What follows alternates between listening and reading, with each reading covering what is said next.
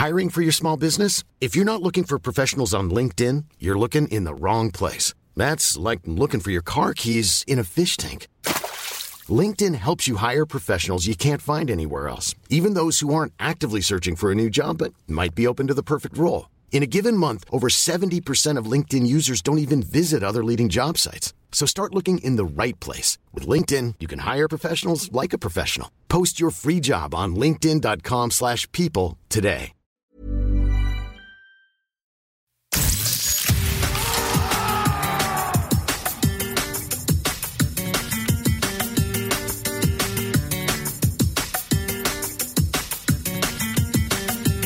Hello everybody and welcome along to this episode of La Liga Lowdown, where we'll be recapping Matchday 29 of the La Liga season, the second round since the competition resumed after the coronavirus pause.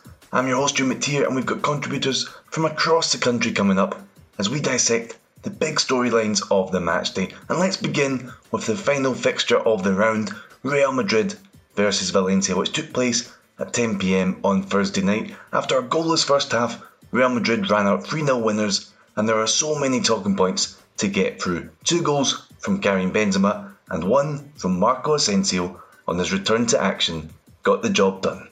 It's on Vass, he's got the pace to beat him and he's turned in! I do not believe it! Marco Asensio with his first touch within seconds of coming on. His first touch of the season. It's a beautifully taken volley. It was a very entertaining game and a very even one. For the most part, Paco Polit was watching along as a fan of Valencia, and he joins me now. Paco, the big turning point of the game was surely the Valencia goal for Rodrigo Moreno that was ruled out in the first half for offside for Maxi Gomez's interference. What's your thoughts? Should have been ruled out? Absolutely not, and here's my reasoning. The sentence, when in doubt the goal should be allowed, has died alongside many other things in this 2019-2020 season and the implementing of VAR. Remember, this tool is supposedly only used when a flagrant mistake from the ref takes place.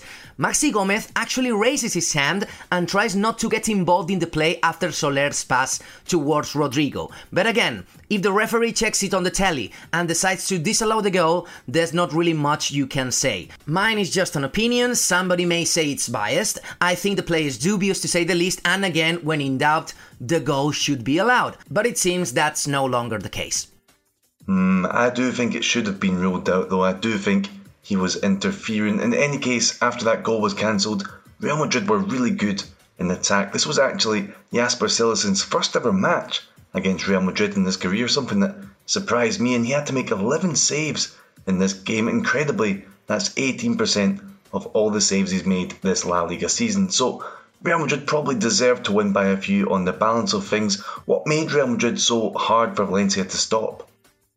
Both their improvement in the second half and the way Valencia slowly declined their performance. The subs by Albert Celades didn't help either, they actually made the team worse. But I think he was clearly conditioned by so many games being played in such short amount of time. The perfect example is Dani Parejo being subbed, when he traditionally always plays the 90 minutes of every game. But this shouldn't subtract merit from what Real did. Their second period was really good, brilliant, especially the way Benzema played in front and how they overpowered the opposition in the midfield.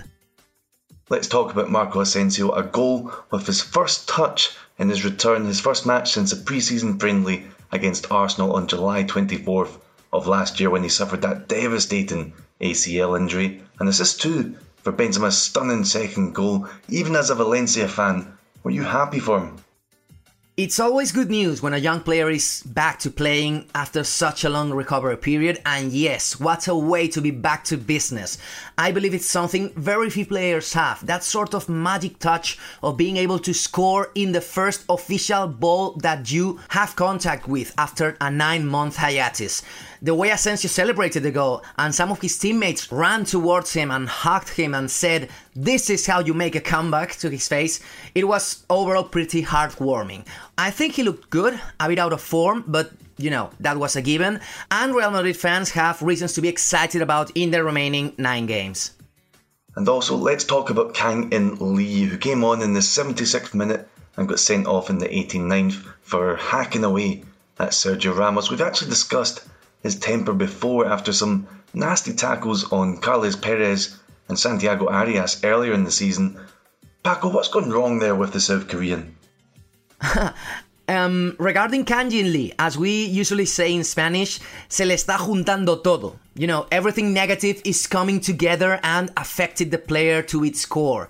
I actually think that the red card was very harsh on him. He was battling for possession of the ball with Sergio Ramos, and you cannot be soft when doing such thing with such an opposite player. But his temper and lack of experience make him an easy prey for the watchful eye of any referee. Kang-in has had a very disappointing season, both in opportunities received and in the impact he's had on those few games he's played. After such a year, I expect Valencia to try a different approach next season and loan him to a team where he really has the chance to grow. In my view, his progression this year has obviously been driven to a halt. Okay, thanks to Paco for that insight, but don't worry everyone, there's even more Paco to come later in the podcast. For now, we'll stick with the title race, and Barcelona remain top of the table as they made it 2 wins from 2, although they weren't quite as impressive this time in their 2-0 win over Leganés on Tuesday as when they thrashed Real Mallorca 4-0 on Saturday, not just because of the scoreline, but just the general play. Leganés, though, they were bad. They even rested some of their best players because they've got a huge relegation 6-pointer against Mallorca at the weekend. There was even a point in the second half, right, where not a single Leganés player on the pitch had scored a La Liga goal in the current season. And even more amazingly, had Barcelona substituted on Martin Braithwaite at that point, then there would have been more Barcelona players with goals for Leganés this season than Leganés players with goals for Leganés this season. Amazing. Also brilliant in this game, something I really loved, was Leganés coach Javier Aguirre getting himself sent off for mimicking the referee's whistle on the sideline, trying to confuse the Barcelona players. He now faces a touchline ban for this trip to Mallorca, although if he's in the stands of an empty stadium, then I guess he can still get his instructions across if he just shouts a little louder. Anyway, let's bring in our Barcelona correspondent, Roman de Arquer now. And Roman, it's 2 wins against 2 teams in the relegation zone so far. What are your thoughts of Barcelona's performances so far since the restart? Well, so far, Barca have managed to get the job done, which is what they needed, to get the 3 points, to get the necessary goals, and to stay at the top of the standings, basically. But in terms of their performances, I mean, it could have been better, of course, but I don't expect too much more taken into account. They've been 3 months without playing competitive football, so I can understand that at the beginning you need a bit of time, to get at your peak form and to show your best football. Against Mallorca, it has to be said that I think they were a side which was a bit more offensive than Leganés. They were trying to find their goal. They had more opportunities in general, whereas Leganés, of course, had good counterattacks, but they were really tightly knit at the back, really closed down, and of course, Barca tends to struggle to break down these teams. So in the end, they managed to do so with those 2 goals. But it wasn't easy, has to be said, and also we know that Leganés are fighting for their lives, so they're a team, they're going to give the 150% every single game. Against Leganés, Barcelona once again had lots of possession without actually creating many chances. Is this good enough from Quique Setién? It might not be good enough from Quique Setién, but is it good enough for Quique Setién? Why am I saying this? Well, of course, Real Madrid are chasing him down, so he can certainly feel the pressure from them. It's going to be a race right till the end, and any slip up, any dropping points could be crucial at this stage. So I think Quique Setién would be willing to sacrifice the style slightly, even though he'd possibly never admit that, in order to get the title and, crown themselves champions before Real Madrid. But of course, then next season he'd have to deliver no matter what in terms of style, because that's what he came for. And we saw that with Valverde. Just results is not enough. What about the Griezmann problem? He just doesn't seem to fit in.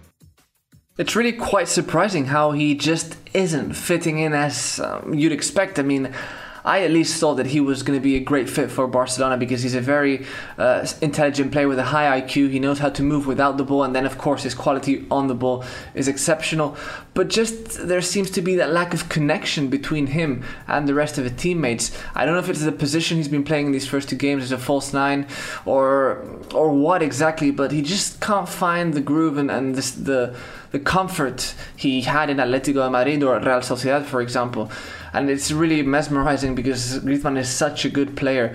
But it has happened that really good players have arrived to the Camp Nou, and then I don't know if it's the club itself, if it's the style, if it's Messi that intimidates them in some way, and then they just don't prove all that quality they'd shown previously with other teams, such as also with Coutinho, we've seen the same problem. Andre Gomes had a similar problem. They come to the Camp Nou and they just aren't capable of showing what they're worth. But hopefully in due time Griezmann will finally bring out all this quality. I mean, sometimes it takes time and we'll have to be patient maybe.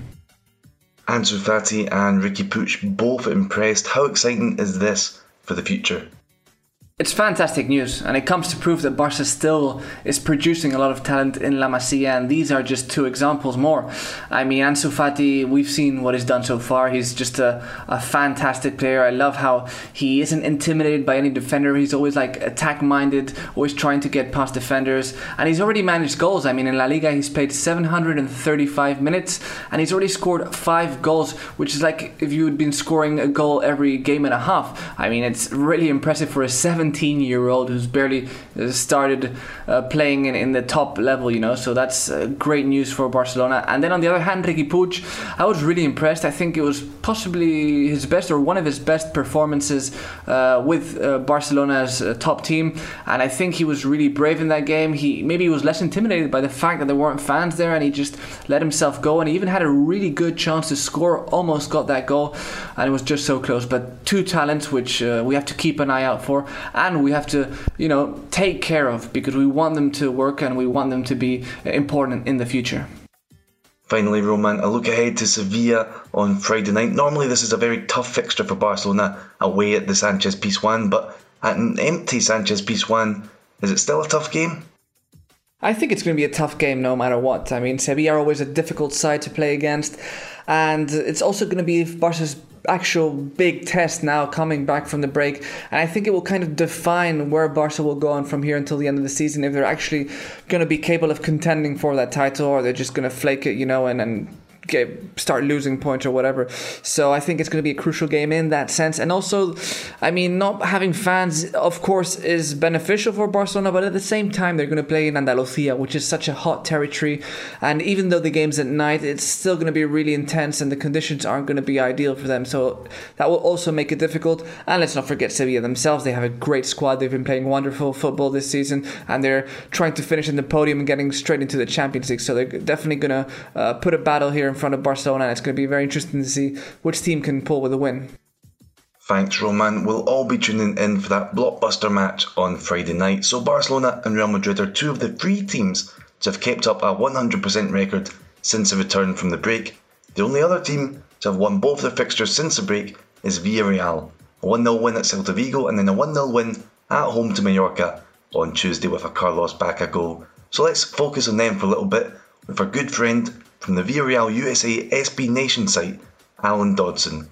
2 wins from 2, Alan. It couldn't have gone much better, right? You're definitely in that European race.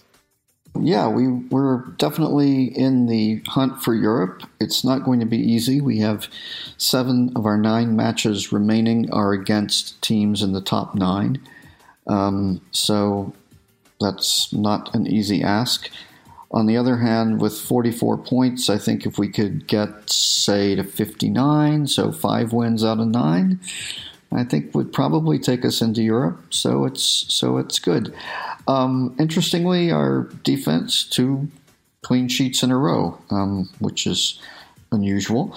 Our offense has struggled, though. We've had a lot of difficulty getting Paco Alcácer really involved in the play, I think. And that's been a little difficult. The Mallorca win on Tuesday night wasn't as impressive as the Celta performance, though. Why was that, do you think? For whatever reason, even when there is a real crowd there, we struggle to put away teams that we dominate early and teams that we are really better than. And that nearly burned us at the end. I'm still not sure how they didn't score on that rather comical sequence right at the end of regulation time. But hey, we got screwed on when we played in their ground, so I guess we'll take it. Well, fair enough. What goes around comes around. Alan, what have you made of Santi Cazorla? He seems a bit tired to me. How much has he played so far? Because it's not been much.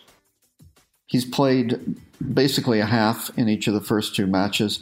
And I think, to be fair, he was, even before the COVID-19 interruption, he was not having as good matches the last few as he had earlier in the season. And I think, you return to Villarreal, you play a lot on adrenaline, and coming back from being off for a couple of years. I think maybe that's worn off now, and I think it probably does take him longer to get back in playing mode than some of our younger players. And I think he's also been a player who is very emotional and that's part of what the fans love about him, is his passion and the love he has for the club. And I suspect he's having a hard time with no fans there. The flip side is that with 5 substitutions per match, we're able to, if we get 55, 60 minutes out of him a match, that may be fine, because you still have 4 subs left. So I think Calleja has sort of been using him in that mode. Okay, and lastly, can you tell us a bit about the cardboard fans? It's quite a unique thing out of all the La Liga clubs. The cardboard fans are an interesting touch, aren't they? It's a bit of a joke when it was first suggested at Villarreal, I think, because the joke is that our ground is hardly an imposing place to play. Our fans are generally very polite. They enjoy good football. They clap and everything, but it's not an intimidating ground most times. And so there are a couple of people said, well, you're not going to know the difference anyway, are you? But it looks really nice. I think it's another neat way for the club to connect to the fans. And you probably heard that not only do we have season ticket holders displayed, I guess, in the seats where they normally would be in most cases, but we also, former player Cedric Bakambu contacted the club and said, "Hey, I'm a Villarreal fan. Can you put my picture up there?" So he is, in fact, behind one of the goals in the front row. So that's pretty cool. That is cool, actually. I'll need to keep an eye out for Bakambu then at the next Villarreal home game. That next home game will be on Monday in a very tasty looking game against Sevilla. Okay, Alan, thanks as always for the Villarreal insight. We're going to take a quick break now, and then we'll be back with the rest of the recap of this midweek matchday.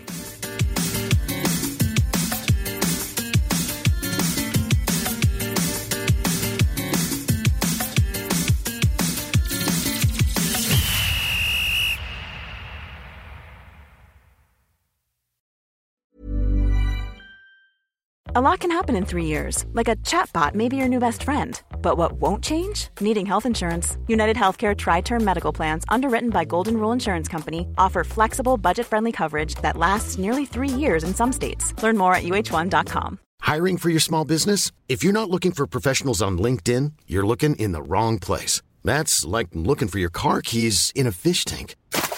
LinkedIn helps you hire professionals you can't find anywhere else, even those who aren't actively searching for a new job but might be open to the perfect role. In a given month, over 70% of LinkedIn users don't even visit other leading job sites. So start looking in the right place. With LinkedIn, you can hire professionals like a professional. Post your free job on linkedin.com/people today. Hi, I'm Daniel, founder of Pretty Litter. Did you know cats tend to hide symptoms of sickness and pain? I learned this the hard way after losing my cat, Gingy. So I created Pretty Litter, a health monitoring litter that helps detect early signs of illness by changing colors, saving you money and potentially your cat's life. Pretty Litter is veterinarian developed, and it's the easiest way to keep tabs on your fur baby's health right at home. Go to prettylitter.com and use code ACAST for 20% off your first order and a free cat toy. Terms and conditions apply. See site for details.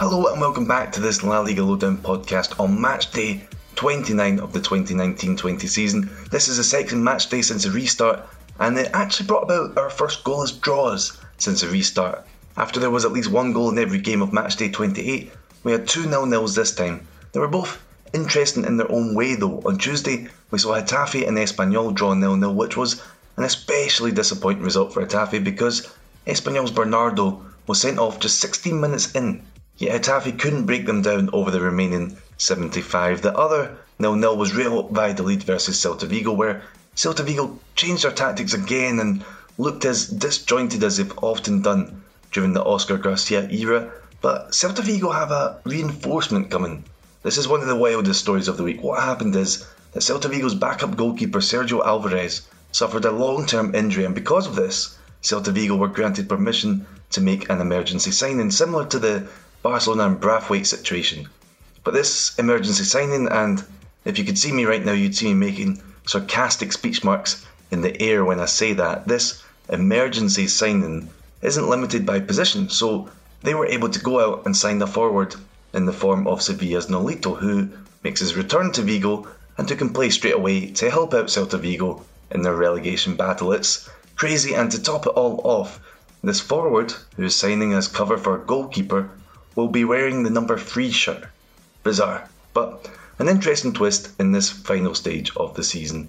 While we're on Celta Vigo, one other thing to say right now is that our thoughts at La Liga Lowdown are absolutely with former Celta Vigo coach Juan Carlos Unzué and his family right now after the sad news that he has been diagnosed with motor neuron disease. Very sad news for the Spanish footballing family this week, and we're all thinking about Unzué right now.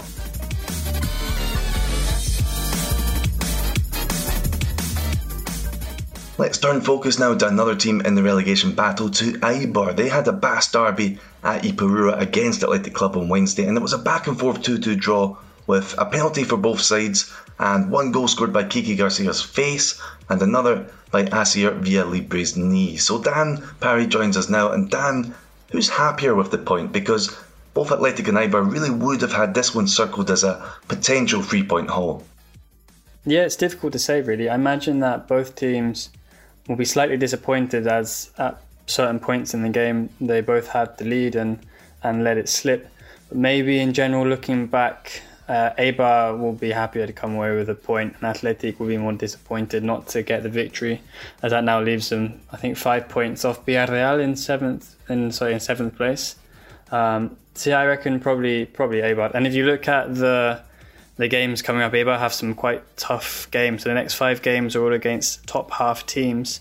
And then they have 3 games in a row against fellow bottom half relegation candidates. So I think any kind of points that they can get from their next 5 games is a bonus for Eibar leading into those 3 essential matches. Yeah, definitely. And sticking with this game, it was a very physical game, wasn't it? A classic Basque derby. It was a very typically Basque game. In fact, if you spend any time up here and you manage to go to any lower league matches, they all look like that. Very physical, very intense, a lot of long balls, a lot of crosses, a lot of headers and a lot of elbows. It's very Basque and I love it. Gaizka Garitano actually called out Iker Muniain in his post-match comments. He said Iker misplaced a lot of passes. Was that surprising to see the coach single out one player? Is it to send a message, or what was behind that? Yeah, I was a little bit surprised when I saw that sort of headline. And then I looked back and I saw it in context. And I think actually after that he said something about how a lot of footballers at the moment are struggling with their first touch and technique as a result of not playing football for so long. So I'm not sure it's so much a dig at Iker especially, although it is true that Garitano is sort of a manager who wants players to take responsibility.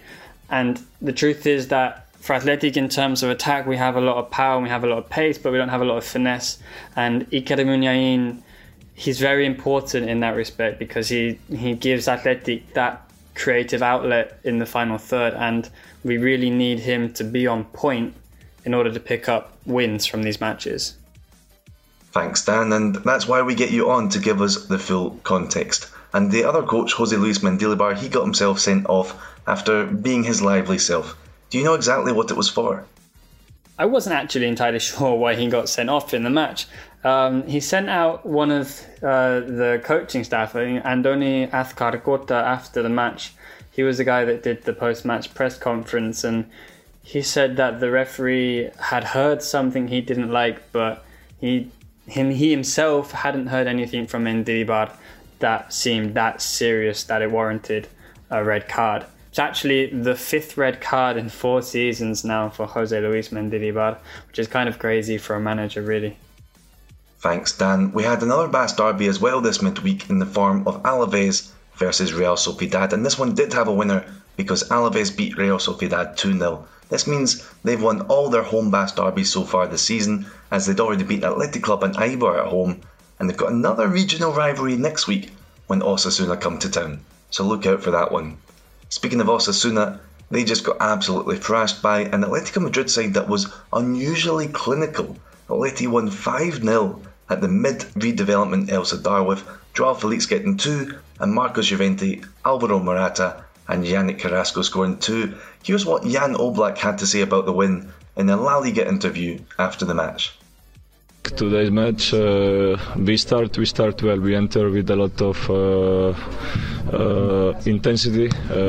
I think we did a great job. We didn't stop when we score a first goal, maybe for 5-10 minutes, but then we see that like that it's impossible. And then we start to play like we know to play. So we start to score goals, and in the end, we can be happy with the result, with 5 goals, and be sure that we can do much more than we did until now. So I hope we're gonna keep going like that, and that we're gonna keep scoring goals.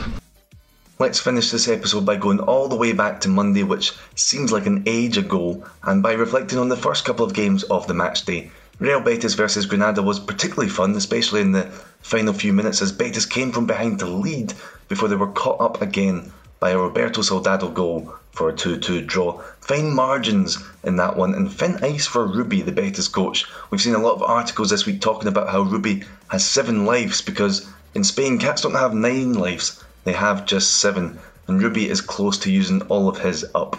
He's so close to the sack, but that result, that draw, keeps him in his job for now. Sevilla, meanwhile, they also drew their second game back, and this was a very interesting one because it was played in La Nucía in Alicante. This is Levante's new home for the rest of the season while construction work takes place on their usual stadium, and this stadium saw the two teams draw 1-1. Let's get our second dose of Paco Pollock now and bring him back in. Paco, another late point for Levante, this time their equaliser coming in the 87th minute after their 97th minute equaliser in the derby last week. What does the fact that they're finishing matches so strongly say about this team? Well, many things. The first one, that their physical state is very good. Fighting back against Sevilla and pushing them back into their own box isn't easy for any team. It also speaks very well of the way Paco Lopez manages the 5 subs available to his team's advantage. I think I have spoken before about this. The fact that you have 5 subs in this season's final rush brings the coaches and their expertise more into the spotlight. It's easier to change the flow of a game with so many subs, and Levante have benefited from this in both games played so far. Is Julian Lopetegui partly to blame for switching Sevilla to ultra-defensive tactics towards the end? Yeah, possibly so, but again, it has worked for Sevilla quite a lot of times this season. In fact, I believe one of the main reasons they have been able to sit comfortably within the first 3 or 4 spots for most of the year lies on their defensive skills, with Fernando in the midfield and Diego Carlos as one of the best newcomers to the competition. This time it didn't work out for them, but I wouldn't forget about that pinch of luck which Levante actually had with the rebound inside the box, which made the cross from the wing finally become Levante's equaliser. And finally, what was it like to see Levante play in La Nucía? What did the players and coaches at Levante think about that? I have to say that the main TV shot made the stadium to look pretty good, even though it has the unfortunate condition of being an Olympic stadium. But again, there isn't really much of a difference between regular grounds and stadiums with a track surrounding them when there's no actual fans inside the facility. I think Levante and their players are quite happy with the switch. The trip down to La Nucía in Alicante isn't really that long and is made by bus, and they can take the time advantage of performing construction works in their own Ciutat de Valencia towards next season. So, at least in these few first days, Levante seem quite comfortable in their new home ground. Okay, thank you, Paco. So that's Matchday 29 recapped, and we're on to the next one, to Matchday 30, which begins on Friday night. Huge matches in the title races. We've got Sevilla versus Barcelona and Real Sociedad versus Real Madrid, but also some tasty relegation battles like Real Mallorca versus Leganés. We'll be back on Monday to discuss all that. For now, I've been your host, Stu McTeer, and I've been joined by Paco Pollitt, Roman de Arcare, Alan Dodson, and Dan Parry. Speak to you all soon, and thanks for listening.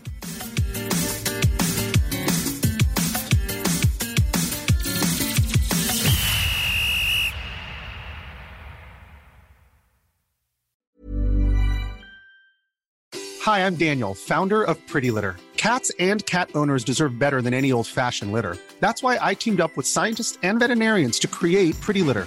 Its innovative crystal formula has superior odor control and weighs up to 80% less than clay litter. Pretty Litter even monitors health by changing colors to help detect early signs of potential illness. It's the world's smartest kitty litter. Go to prettylitter.com and use code ACAST for 20% off your first order and a free cat toy. Terms and conditions apply. See site for details. When you drive a vehicle so reliable it's backed by a 10-year, 100,000-mile limited warranty, you stop thinking about what you can't do and start doing what you never thought possible. Visit your local Kia dealer today to see what you're capable of in a vehicle that inspires confidence around every corner. Kia, movement that inspires. Call 800-333-4KIA for details. Always drive safely. Limited inventory available. Warranties include 10-year 100,000-mile powertrain and 5-year 60,000-mile basic. Warranties are limited. See retailer for details.